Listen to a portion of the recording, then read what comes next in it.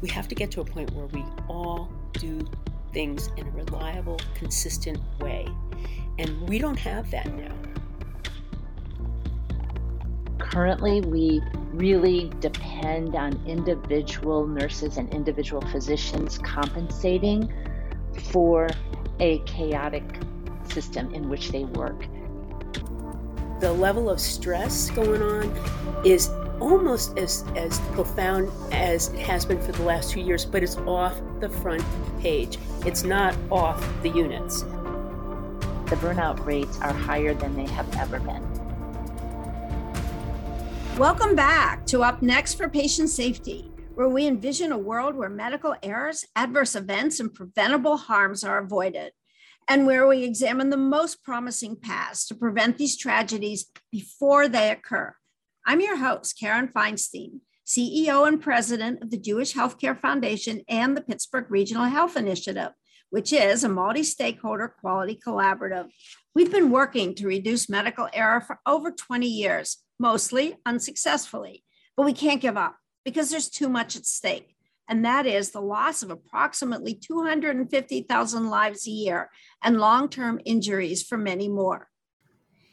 In this podcast series, we've considered the impact of the COVID-19 pandemic from many perspectives. What could, however, be one of the most important side effects of greatest long-term significance is the impact of the pandemic on the adequacy and sufficiency of the healthcare workforce. Exhausted, fearful, depressed, and frustrated, nurses, physicians, and other clinical care participants are resigning and retiring in record numbers. Established and familiar teams are dissolving. Agency nurses can't replace experienced veterans who once handled many routine tasks efficiently and automatically together as a team, all of which has created a situation where adverse events and medical errors have sadly multiplied. Some have already called this the other pandemic. On today's episode, we'll talk with two distinguished and knowledgeable guests about the extent of this problem and what we can do moving forward. Dr. Christine Sinski is the Vice President of Professional Satisfaction at the American Medical Association. She previously served on an expert advisory panel for the CMS Innovation Center's Comprehensive Primary Care Initiative, the Veteran Administration's Primary Care Redesign, and on the National Committee for Quality Assurance Provider Programs Committee with oversight of the Patient-Centered Medical Home from 2007 to 2011. She is co-author of the Institute of Medicine's 2011 report, Health IT and Patient Safety. Dr. Sinski was a director on the American Board of Internal Medicine and a trustee for the American Board of Internal Medicine Foundation. She's provided testimony to the Office of the National Coordinator for Health IT on EHRs with respect to both care coordination and usability. Dr. Sinski received her BS and MD degrees from the University of Wisconsin in Madison and completed her postgraduate residency at Gundersen Medical Foundation, La Crosse Lutheran Hospital in La Crosse, Wisconsin. We're so glad to have you here, Chris. Dr. Terry Fulmer is the president of the John A. Hartford Foundation in New York City, a foundation dedicated to improving the care of older adults. Established in 1929, the foundation has a current endowment of more than $500 million. She serves as the chief strategist for the foundation, and her vision for better care of older adults is catalyzing the age-friendly health system social movement. She's an elected member of the National Academy of Medicine and served on the Independent Coronavirus Commission for Safety and Quality in Nursing Homes, established to advise the Centers for Medicare and Medicaid Services. She previously served as Distinguished Professor and Dean of Health Sciences at Northeastern University. Prior to that, she served as the Erline Perkins McGriff Professor and Founding Dean of the New York University College of Nursing. She received her bachelor's degree from Skidmore College, her master's and doctoral degrees from Boston College, and her geriatric nurse practitioner postmaster's certificate from NYU. She completed a Brookdale National Fellowship, and she's the first nurse to have served on the board of the American Geriatric Society. She's also the first nurse to have served as president of the Gerontological Society of America, which awarded her the 2019 Donald Kent Award for exemplifying the highest standards for professional leadership in the field of aging. So, as you can see, we have the right people here to talk about this critical topic. The COVID pandemic has resulted in a massive workforce shortage. Can you tell us more about the relationship between an overwhelmed and increasingly insufficient workforce and medical error? Dr. Sinskey from the medical MD perspective and Dr. Fulmer from the nursing perspective. Chris, you want to head this off? Sure. Thanks so much, Karen. As we all know, the first year of the pandemic brought a lot of unknowns, and I think it brought unprecedented levels of death, levels that nurses and physicians had generally not personally experienced before. And this, coupled with higher workloads and with dealing with a disease for which we had no known treatment, with fears of personally becoming infected or bringing the virus home to your family, it was more than most physicians and nurses had ever experienced. In addition, many of our healthcare workers were redeployed to units where they had less experience, so they felt less competent, and that too added to the stress. In the second year of the pandemic, the workload just didn't abate. And in fact, for some, it seemed like it just kept increasing. There's this really interesting study that showed that the number of patient portal messages, that is the communication that patients did with their physician or APP through electronic means, through an equivalent of an email, increased abruptly by 157% at the onset of the pandemic. And that even as in-person visits returned to their normal levels, the number of patient portal messages did not decrease. And so it was as if there was this second after-hours job that physicians and others were managing. And so no relief there.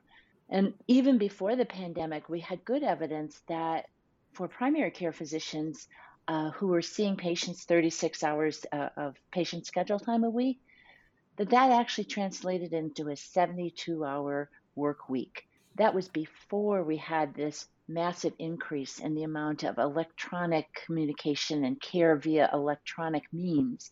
And so we know that the workload has even increased further. And so I don't think it's a surprise that in a survey that we did in the second year of the pandemic, 24% of physicians and 40% of nurses said that they were likely to leave their current position in the next 2 years. And Karen, I don't know how we're going to handle that. You know, we've got an aging population. We've got now perhaps as many as 20% of patients who've had COVID will develop long COVID symptoms. There may be higher rates of diabetes and heart disease in the population because of the widespread COVID infections. And I think we are facing some really serious workforce woes. I think we have a bill coming due that people who've kind of stood up to the challenge during the first portion of the pandemic are saying, yeah, but I can't keep this up. I have heard, and I know both of you have, from a number of health systems, who say to me candidly, even with more nurse applicants for nursing schools, we will never replace the nurses we've lost. They're not out there. It won't happen, and so we're maybe looking at a redesign. Terry, tell us about this from the nursing perspective. The hemorrhaging is painful. Yes, it is. And as I'm listening to Chris speak, my anxiety level is going up. And because it's so real to any of us who lived through that. And I was speaking to a friend yesterday and said, this summer is fundamentally different than the last 2 summers, where there was never a moment where I felt like I could let up. And Karen, I think one of the things you said that was just brilliant was this articulation that established teams are dissolving. And I think as Terry talks about the fact that we may not ever recover the nursing workforce that we need, I also think, or that we had, I also think it's important to realize that when we have many of our nurses filling in traveler positions and moving, and the great reshuffle of nurses who've been at one institution now are at another, our effective nursing workforce has dropped because those who are working in a traveling position cannot possibly contribute the same amount that they were contributing in their home institution. And so my fear is that that's actually resulted in sort of an effective workforce that may be 30 or 40% lower than the body count would suggest. And it is interesting, Chris, in the vast UPMC health system, one unit always stands out. It's a GI unit at one of our hospitals as the quality champion unit.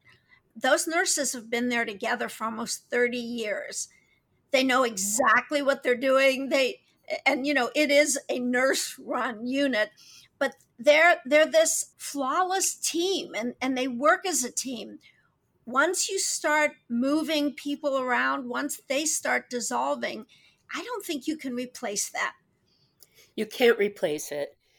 And I'm going to give you a perspective of nursing administration where they have been as innovative and creative as they know how to be.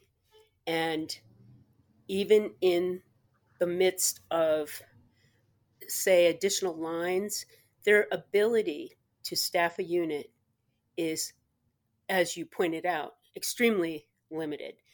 And the answer to that is to close units. Now imagine you're telling your CEO as a nurse administrator that you need to close units for safety. That's what we're talking about here today.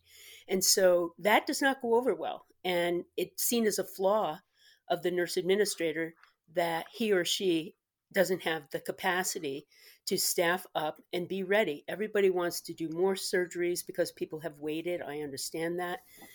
And by the way, there's still COVID out there. And now people are concerned about monkeypox.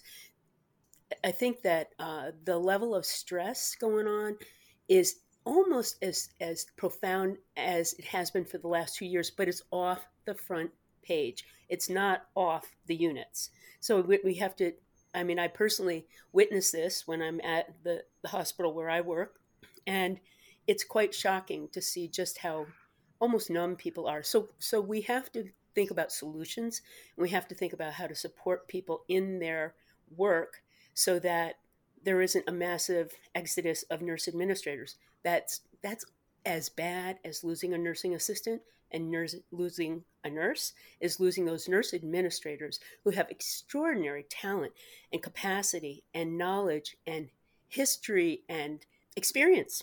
And Karen, that's your point. What do we do if we lose these people with experience and they're hanging on by their fingernails right now? So getting to them, supporting them.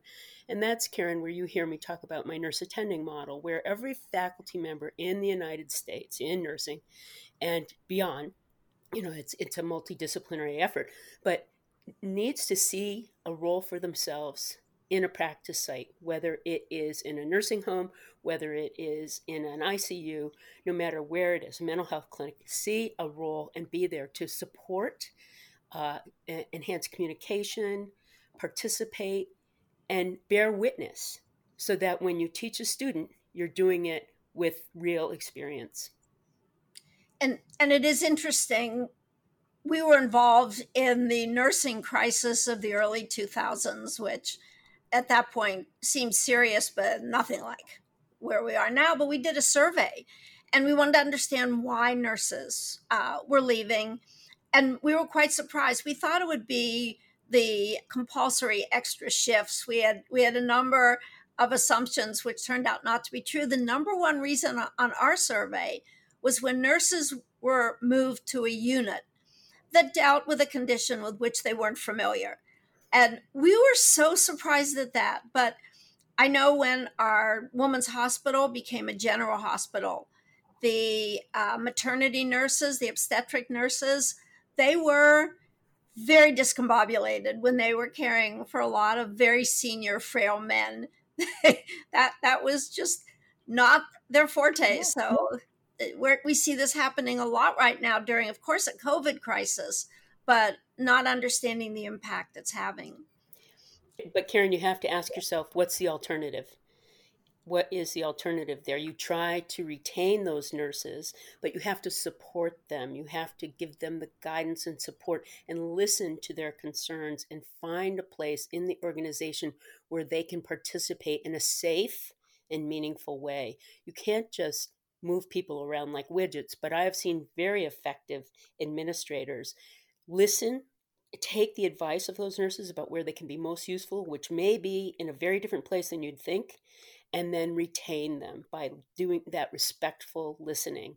I also think, and then back to Chris, that we use the word crisis as if everything's a crisis these days, and people are not listening anymore. When we say we have a nursing crisis, it's like, sure, what else do you want to talk about? I think we're going to have to use as much data as possible to make the points that are going on. How many units are closing? How many errors are happening because of insufficient clinical staffing? And what are the solutions? So I know we're talking about that today. One thing that surprised us way before the pandemic, we do a fellowship for graduate students in health professions. We actually do 3. And one student did a project as part of the fellowship. And so she did a survey of our graduate students, say 35 of our graduate students in health professions. And it was part of a project she was doing. And she asked them a number of questions. And one, have you ever contemplated suicide? And I don't know if this will shock you, but we had a third of the students say yes. They, at some point in their life, they thought about suicide. So, Chris, I know your role at the AMA focuses on the problem of physician burnout, but we know this problem preceded COVID. People think this is a COVID crisis. Could you talk to us a lot about burnout, depression, anxiety, how the AMA addresses this problem? Sure, I'm happy to, Karen. We've been tracking burnout at the AMA in partnership with researchers from Mayo Clinic and Stanford since 2011. And we do a national representative survey every 3 years. And so we've been tracking this since 2011.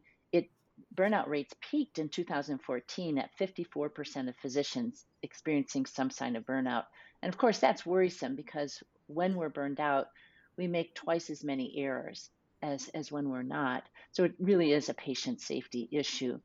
We had our 4th survey hit at the fall of 2020, so in the first year of the pandemic. And we were really interested to see what those rates would be. And somewhat counter to the narrative, the rates were actually the lowest that they had ever been in the period of time we've been monitoring, 38%. However, in physicians who were in specialties that were involved in direct care of COVID patients, they didn't show improvement. They had stayed steady. And there are reasons why the population of physicians may have shown a decrease, more meaning and purpose in work, more community. And for some of our physicians, elective care was on hold, and so the workload for some was less. So we performed an off-cycle burnout assessment a year later, so late in the course of the 2nd year of the pandemic. And we have just submitted that manuscript for publication.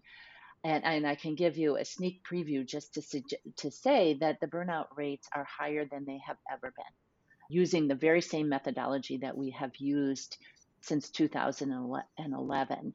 And so that's very worrisome. And another database that we have completely separate methodology in tracking burnout rates using the Mini-Z instrument, we also found that burnout rates just accelerated at the end of 2021 to the point where it was over 60% of physicians experiencing some sign of burnout. I think, you started out by talking about suicide, and that's really an important topic. And it's absolutely tragic when anyone dies by suicide.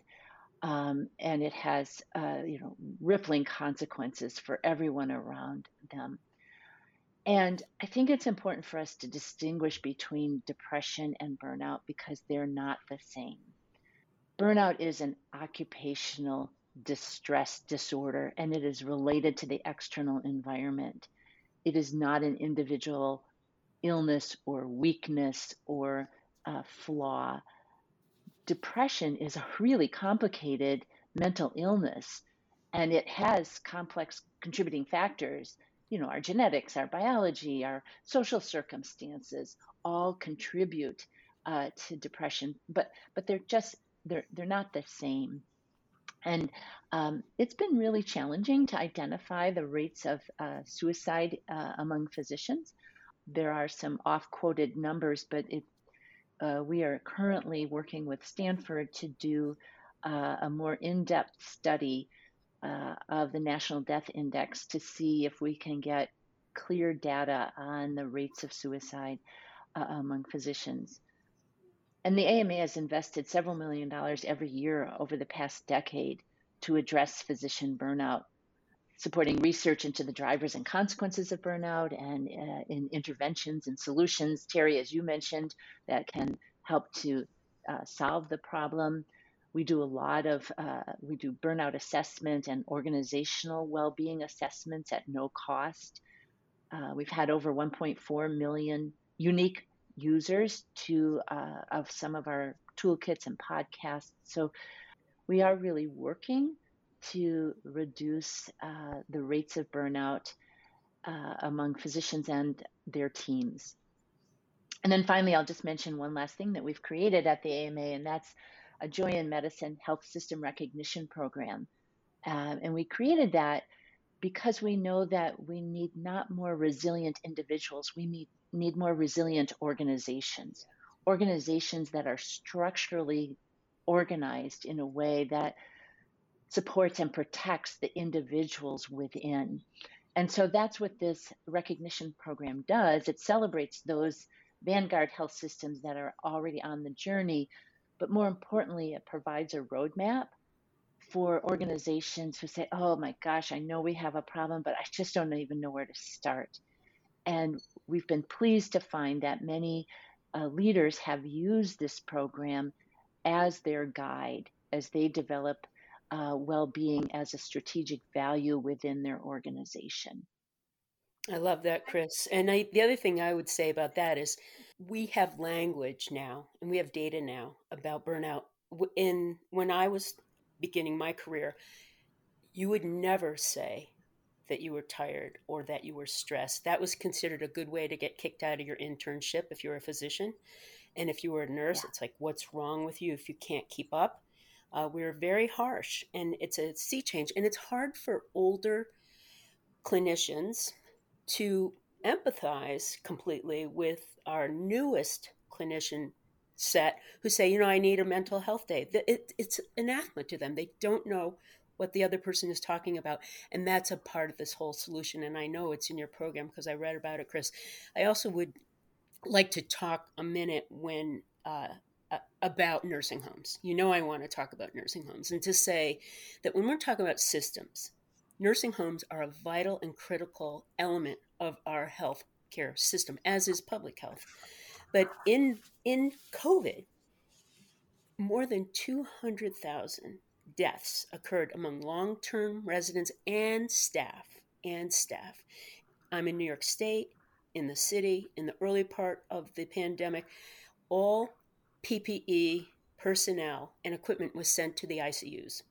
And nursing homes were using cloth masks, garbage bags to cover up, and they are off the radar again. As we talk about, it's sort of like that has not settled out. Those systems have been devastated. Many are closing. Many nursing homes are closing because they cannot maintain the regulatory capacity that is required of them to practice. And so I think, and their largest workforce shortages have been with the nursing aides and technical staff who oversee all the care needs. And not to mention the fact that then when we put everybody in social isolation in nursing homes and did not allow visitors to come in, older people had more pressure ulcers, more delirium, which is acute confusion.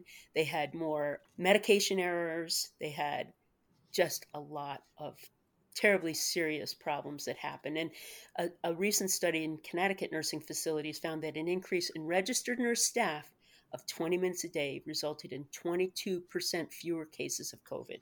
So it's very clear that when you have adequate staff, be they nursing assistants, licensed practical nurses, or nurses, you increase the quality of care, you improve the opportunity for those staff members to take care of the person, and you decrease hospitalizations. Take a look at your data, Chris, and I know you know this. When do most people get transferred to the hospital? Friday afternoon, right? Here comes the weekend staffing. Here comes I don't know what to do, and they go to the emergency room. So I think all those things are a part of the safety, quality partnership that we need to have as a honest to God healthcare system, where every point of care is noted in the system. Back to you, Karen. Have to applaud the Joy in Medicine program. I know you have a lot of work to do. You know, we have a family member who just needed a break, surgeon. So he didn't go hiking. He went to a developing country just for 6 months to help residents learn complicated surgical techniques. And this is someone who had won the medical resident award for teaching, but the hospital sort of said, we're not sure we'll take you back.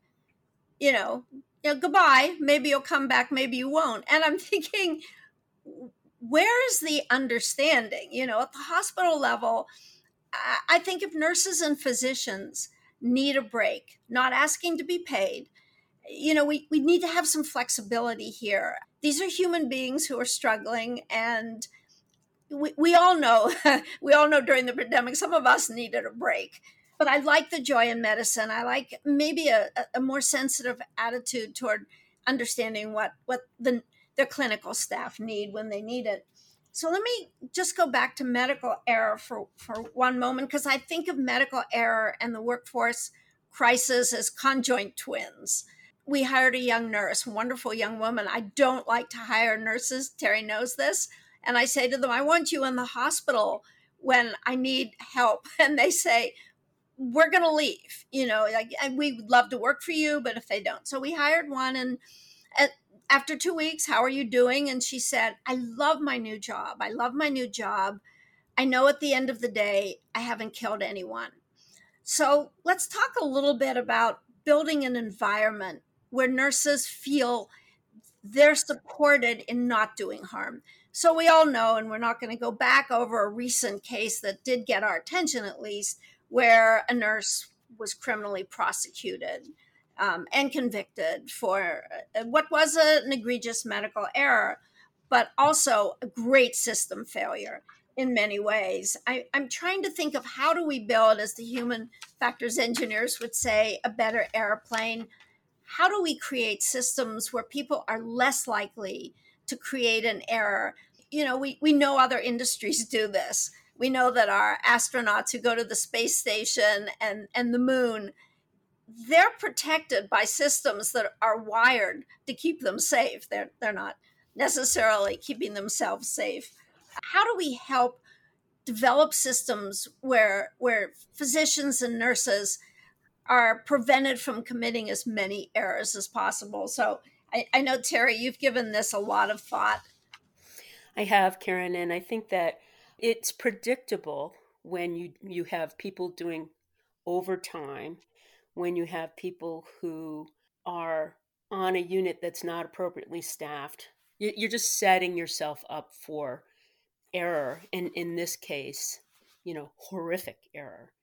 And so we have begun a narrative in this country, and the American Medical Association, American Nurses Association have done a great job talking about, we will support you. Error, to err is human. The report came out, and to figure out what failed in the system that created the opportunity for something that bad to happen.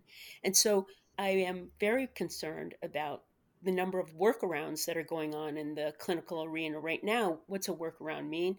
Well, if you're supposed to use a medication delivery cart in a particular way, where there's a fail-safe check to make sure that you have done all of the steps, if you can work around that, and in order to speed up your efforts, people will do that. because they're under so much pressure. So how do we figure this out? I think that, I know that IHI also has a national patient safety and a national action plan going on. So the more they have, like 37 organizations that are in that tent, the more all of us tell the story of how we're going to prevent error through system approaches. I do believe we'll have a lot more electronical, is that a word? Electronic capacity to stop us from those workarounds that do create error. And, I always look with envy at the commercial aviation safety team, CAST.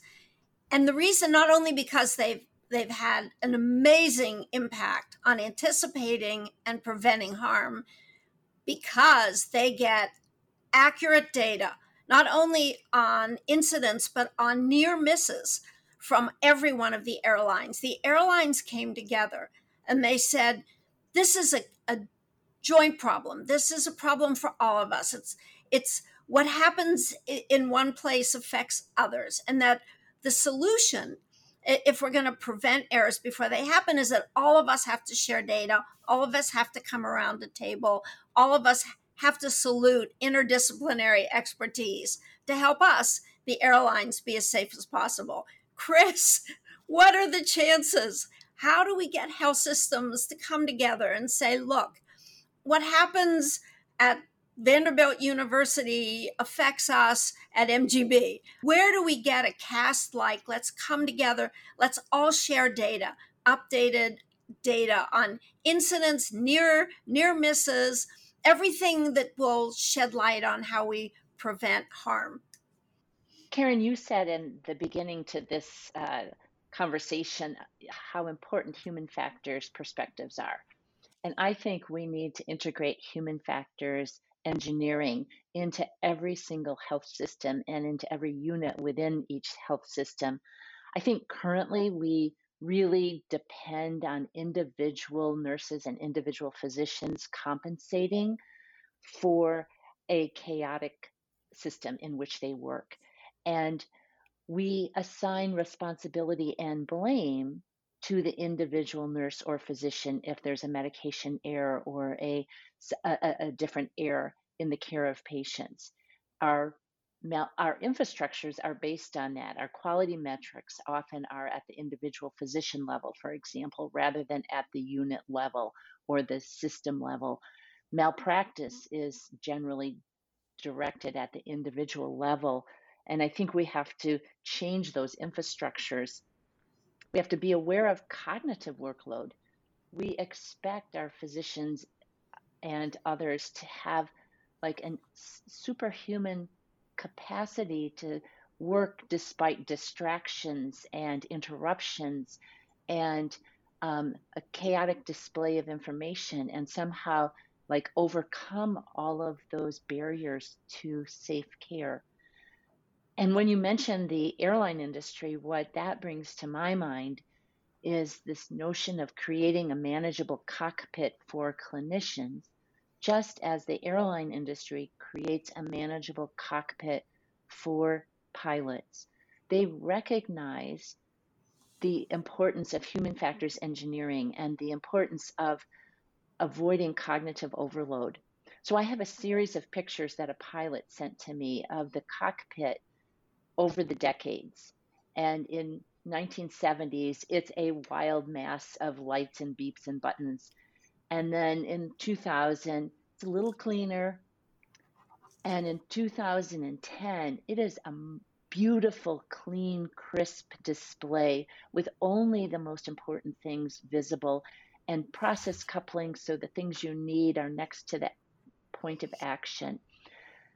And at Boeing, and I suspect at other manufacturers, there's a team of engineers whose sole responsibility it is to adjudicate all the potential things, lights, buzzers, warnings that can enter into the cockpit, and make sure that in aggregate, the pilots are in an environment where they can safely do their job, where they are not overwhelmed with too much information, too disorganized information, missing information, chaotic information, or information and action that are access through a cumbersome series of screen changes. But we have that absolute opposite in healthcare. Our physicians are trying to make decisions by holding one little piece of information in one part of their brain as they scroll to 3 different screens to find another piece of information, and then scroll to another couple of screens to put that into action. And it's just a really unsafe environment. And our technology, our electronic health records, have not really been designed to make it a manageable cockpit, to bring only the information you need at the point of care for that decision and not be overwhelmed by a clutter of distracting information. And so I'm optimistic that this can change, but we have to take it seriously. I love that, Chris. And the metaphor of cockpits and chaos in the healthcare arena is a very powerful one. And I would be remiss if I didn't make a comment about the American Organization of Nurse Leaders and the American Association of Colleges of Nursing, who are working together constantly to think about ways to really improve the cacophony going on in the system right now that makes it so challenging to have an error-free healthcare system. I think that what we lack so much is reliability. And I'll talk about the practice of nursing for a minute and say that we have to get to a point where we all do things in a reliable, consistent way. And we don't have that now. I might change a dressing in a particular way and the next nurse in might do it differently. And that has to stop. We've got to figure out how to ensure reliability in practice that is evidence-based. That's why we work on age-friendly health systems. We believe improving care for older adults improves care for everybody. But when we work with our age-friendly health system, we use a person-centered approach, and we always employ the 4M framework with every single person. And that is, the 4Ms are what matters to the older person and their families, what their goals and preferences are. Medications, ensuring that their people are not on too many or too few drugs, and that those drugs are consistently screened for potentially inappropriate medication use, which happens all the time.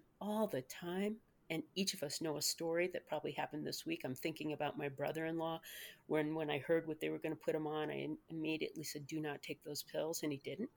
But how many of those happen? And then, so what matters? Medication, mentation, your mood and memory. What's going on with the older person is their acute delirium, which is as serious as a cardiac arrhythmia. And then thinking about mobility.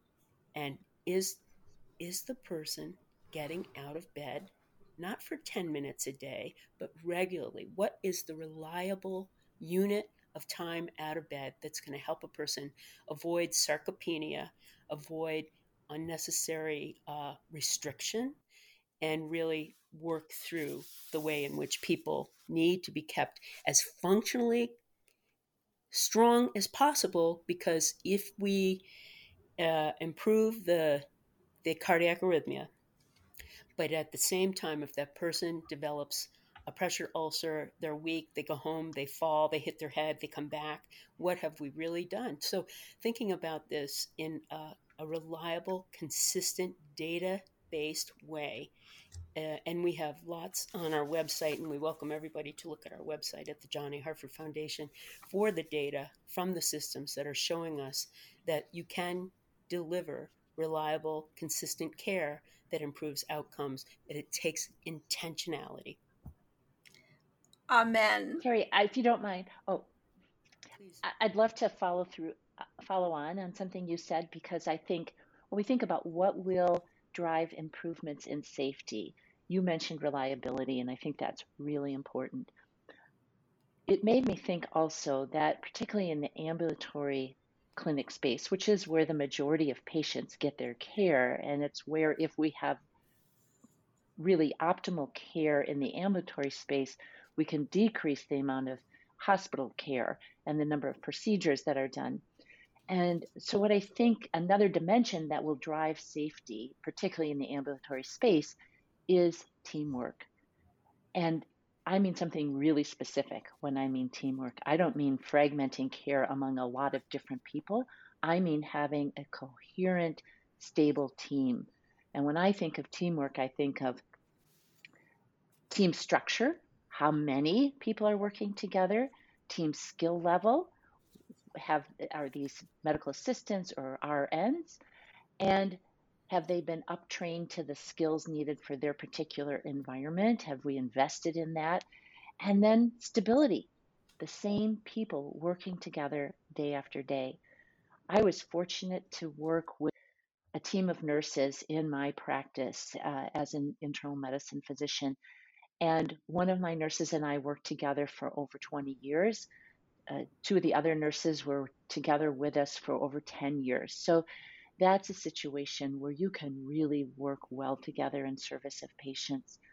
And if I could make one suggestion to improve safety for patient care in the ambulatory space, to improve the outcomes, it would be to increase the number of RNs who are working in the ambulatory care space, not off in an office by themselves doing prescription renewal or doing some sort of population health management, but integrated into the team, working shoulder to shoulder with the physician or APP who's responsible for the patients, and they're responsible together. I knew that we had reached a really important point in our development of our team when one of the nurses said, "My patients, and these are my patients, this is what I can do for my patients."